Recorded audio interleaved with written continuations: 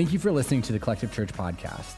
Collective is a church for the rest of us, which means if you have never been to church, walked away from church, or are struggling to find a church to connect with, you belong here.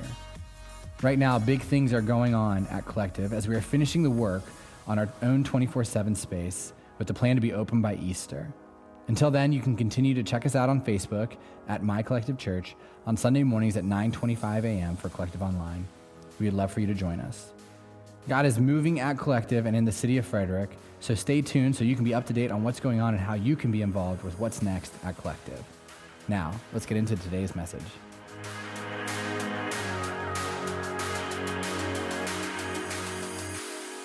Good morning, Collective. My name is CT. I get asked a lot, what's your position on staff?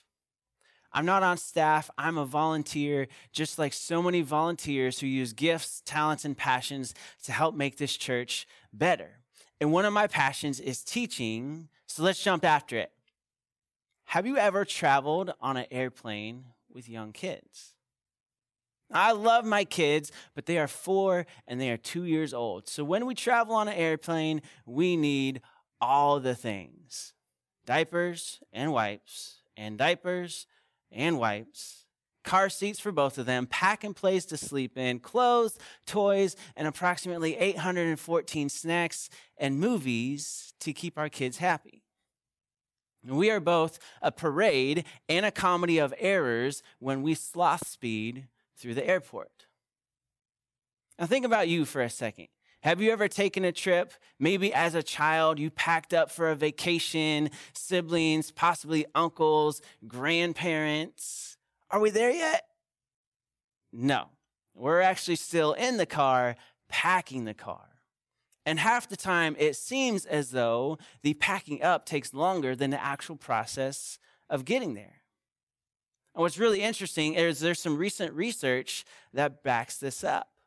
My wife brought this to my attention. She heard that new parents who have young children spend on average 96 hours a year just putting their kids in the car.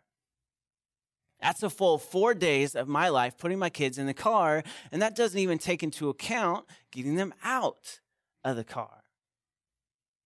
We laughed about this, and then that got us thinking, what are some other things that we do that add up to crazy amounts of time?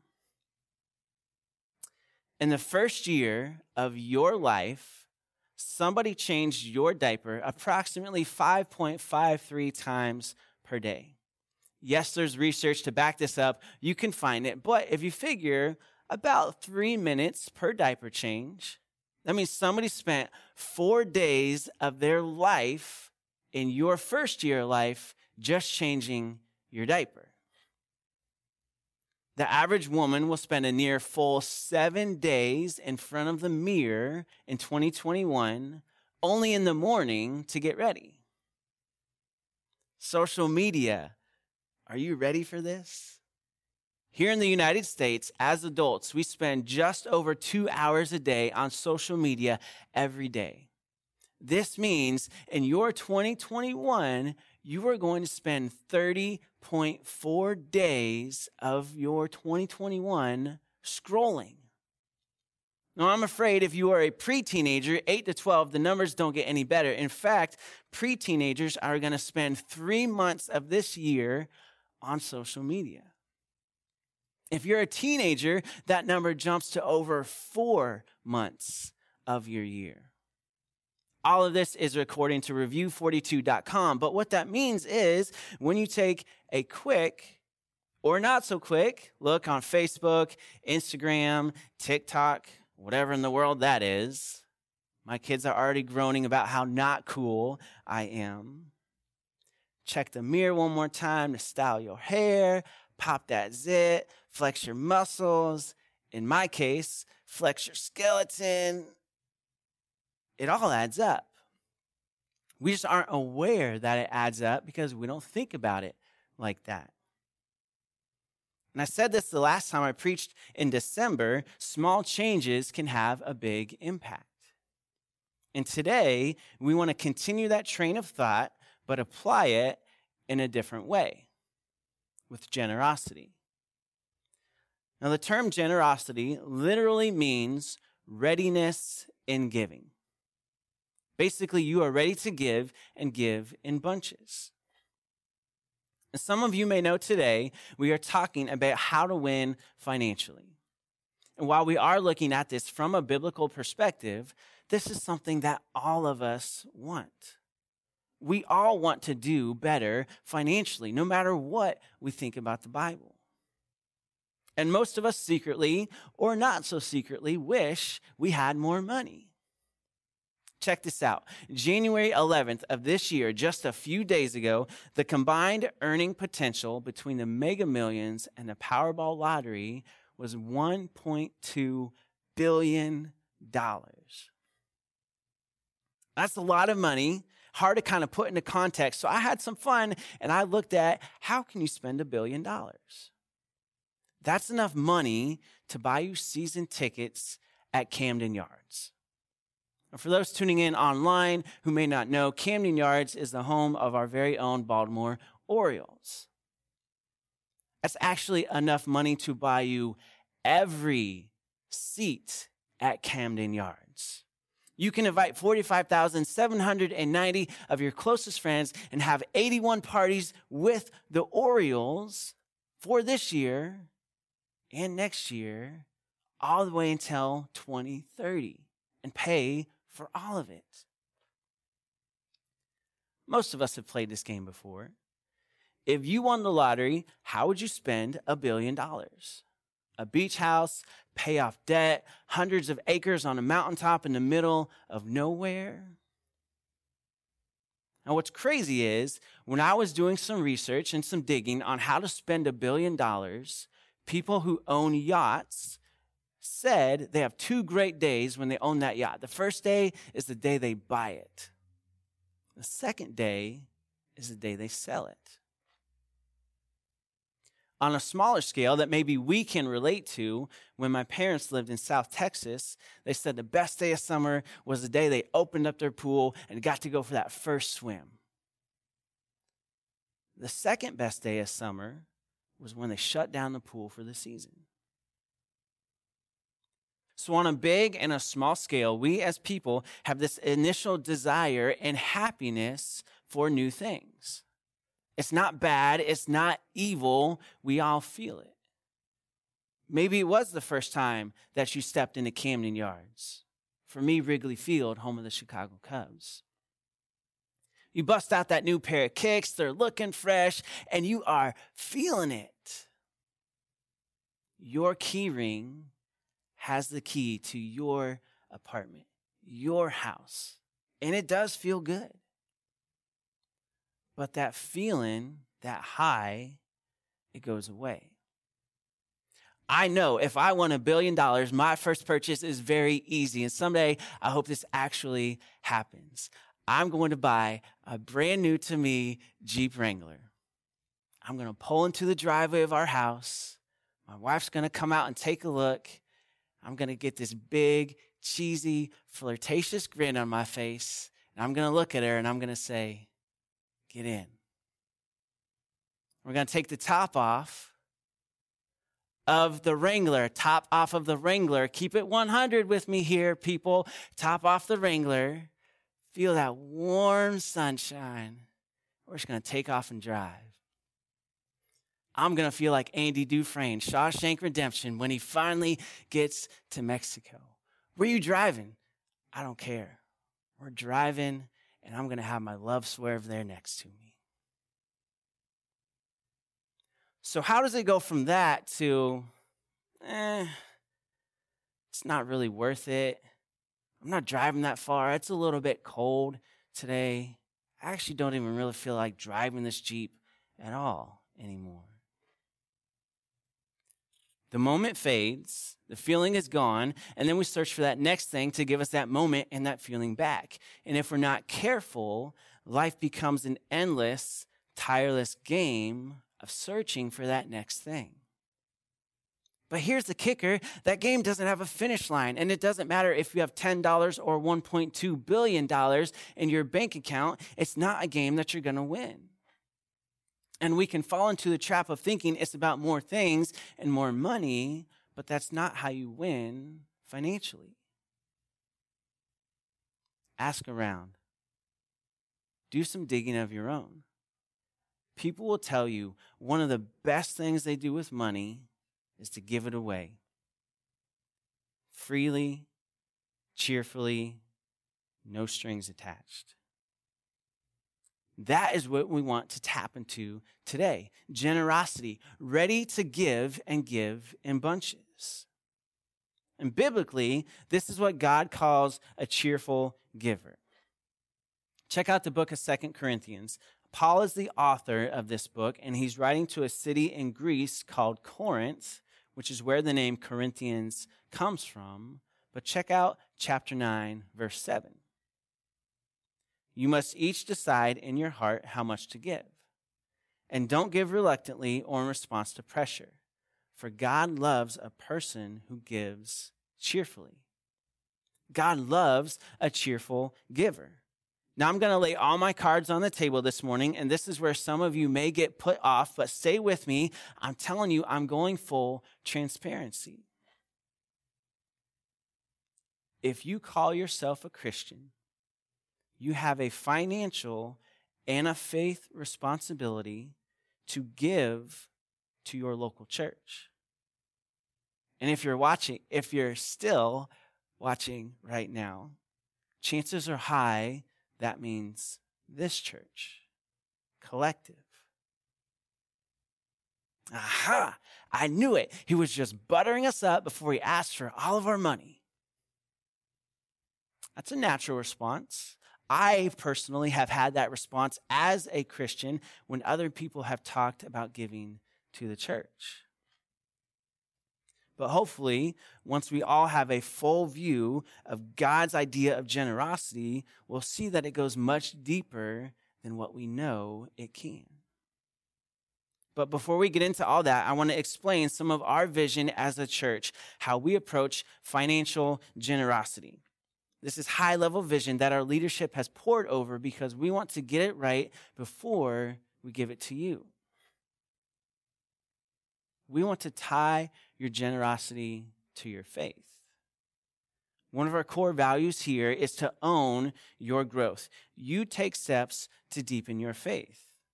And financially, that is no different.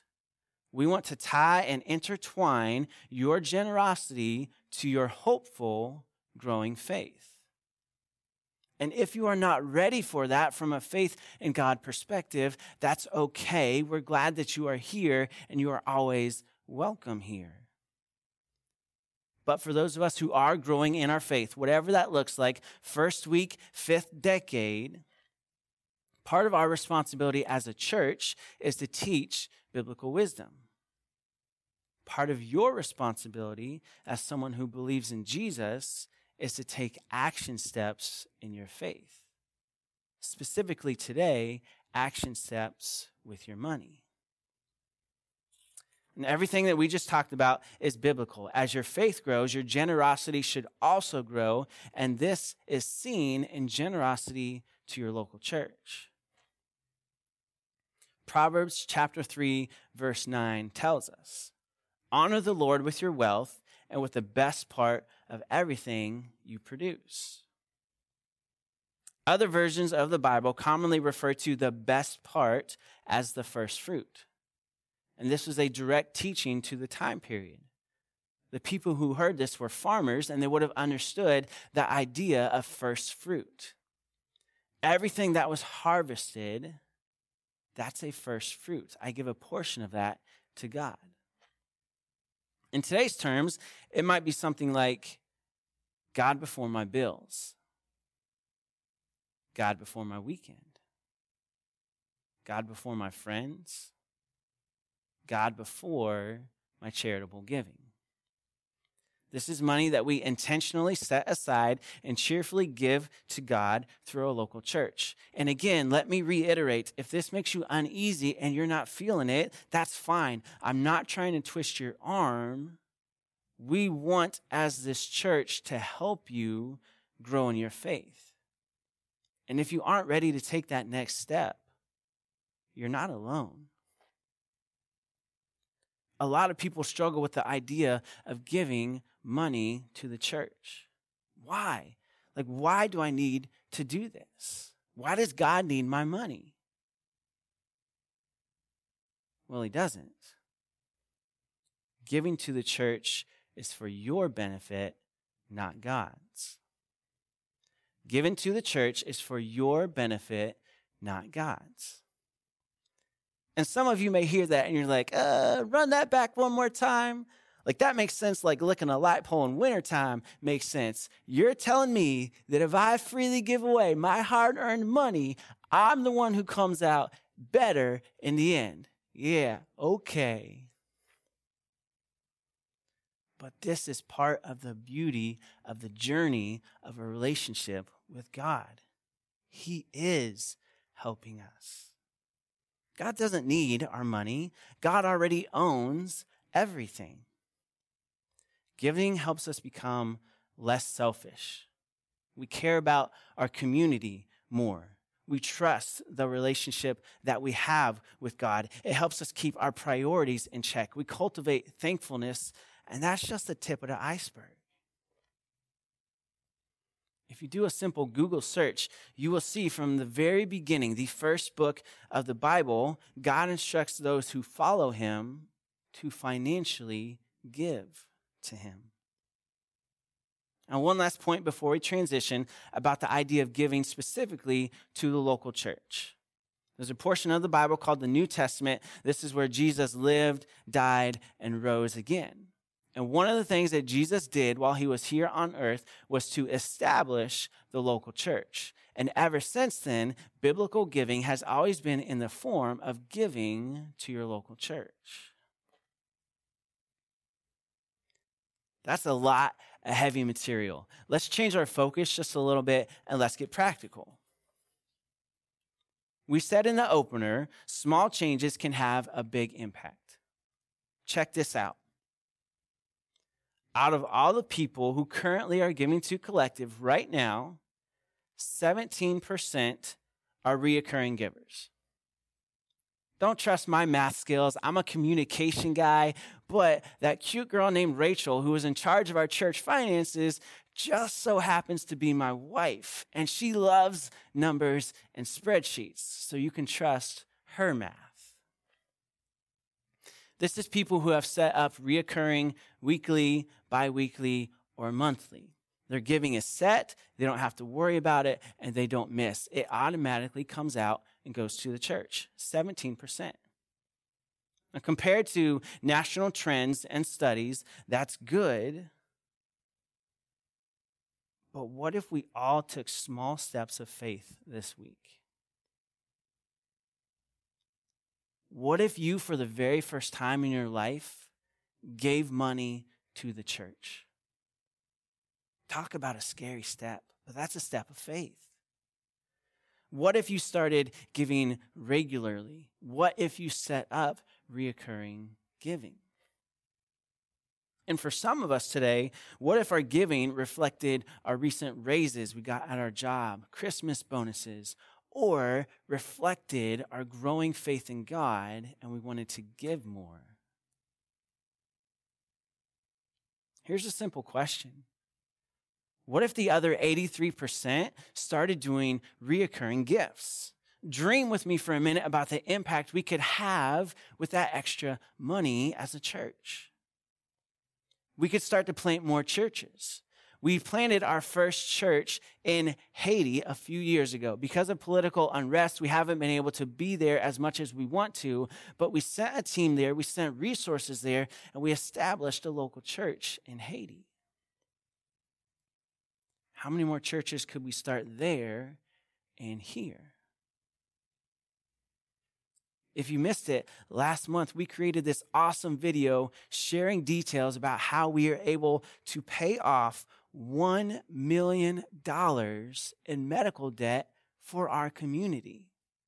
$1 million. Who would have ever thought we as a church could have that kind of impact? It's because when we did our capital campaign, fundraising for our new building, hundreds of people just like you said, you know what? I can make a small change. And that small change had a very big impact. What if we could do that every year? What if we could wipe out medical debt in Frederick County? How would our county be different?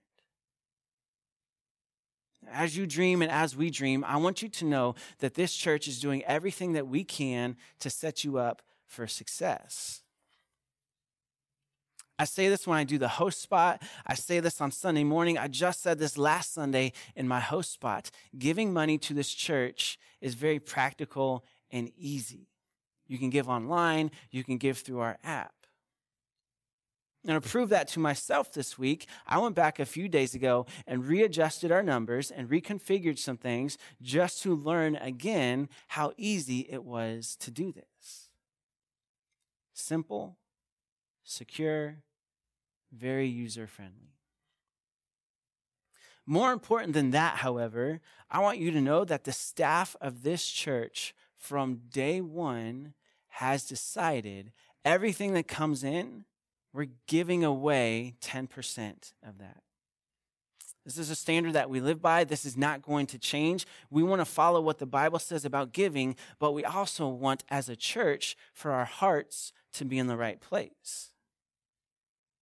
And this is one small change that we as a church has made that has made a huge impact.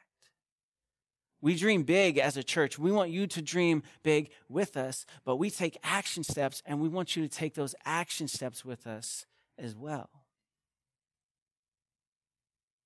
So here's how you win in your finances. This year, 2021, how do you win? How do you become less selfish? Care more about your community. Trust your relationship that you have with God. Keep your priorities in check. Cultivate thankfulness. The first thing for some of you, you need to sign up for Financial Peace University, FPU. It starts Monday, February 1st. It runs for 8 consecutive weeks. My wife and I, we like to say that we are wildly passionate about your financial journey. We are teaching this class. We love this class. Part of the reason we love this class so much is because we have fought about money. We have stressed about money. We didn't want to live that way anymore. So we followed the steps that we teach in this class. This class covers everything: setting up a budget, sticking to a budget, how to get out of debt, getting rid of the stress and fighting that comes with money, how to set your kids up for success, what does my retirement look like. If you are sick and tired of your financial picture, this class is for you. If you want to know, am I doing things right, and can I learn some pointers along the way in my financial journey, this class is for you. You can take an action step, and you can click the Join a Collective box on your connection card. And I'm going to bet our staff is so awesome. The links to that connection card has already been posted in the chat because that's how great our staff is. Next. Some of you need to have a serious conversation about faith. If you're a single person, grab a friend, grab somebody you trust, grab me. I'll be happy to talk with you, or talk with your family. You're not having a money conversation. You're having a faith conversation. We found this church online. We like Collective. It's cool. We're here for it pretty much every Sunday. We're enjoying it. Are we ready to own our growth? Are we ready to start financially showing generosity to this church? For others of us who call Collective home, followers of Jesus, you need to have a faith conversation also. If you are not giving to this church, why not? Remember, you have a faith and financial responsibility to do so as an active follower of Jesus. Be honest with yourself. Dig into the why. Learn what your why is. And if you are giving, is God calling you to deepen your faith and give more? I want to close with this, and it applies to all of us who are listening today. What's the condition of your heart? Giving money to God is not about the money. All too often, that's where I put my focus. I go straight to the numbers. It's not about the money. It's about the condition of your heart. Remember 2 Corinthians 9:7, God loves a cheerful giver. And cheerful giving is a heart response to our relationship with God. And if you want to win in 2021, make small changes that are going to have a big, lasting impact. First and foremost, start showing financial generosity towards God. The book of Matthew in the New Testament, it tells us where your treasure is, that's where you can find your heart also. The amount of money isn't the focus. The money itself isn't the focus. Your heart is. What is your heart saying about trusting God? Let's pray. God, we love you. God, this isn't an easy topic. Finances are personal to us. We don't like talking about finances. We especially maybe don't like talking about giving our money away. God, help us to not see that this is a money conversation, but this is a faith conversation. God, I pray that you would show all of us, individual and personalized to each one of us, what is our heart saying about our faith in you. And God, would you show us what should our response be for financial generosity towards you. It's in your Son's name we pray. Amen.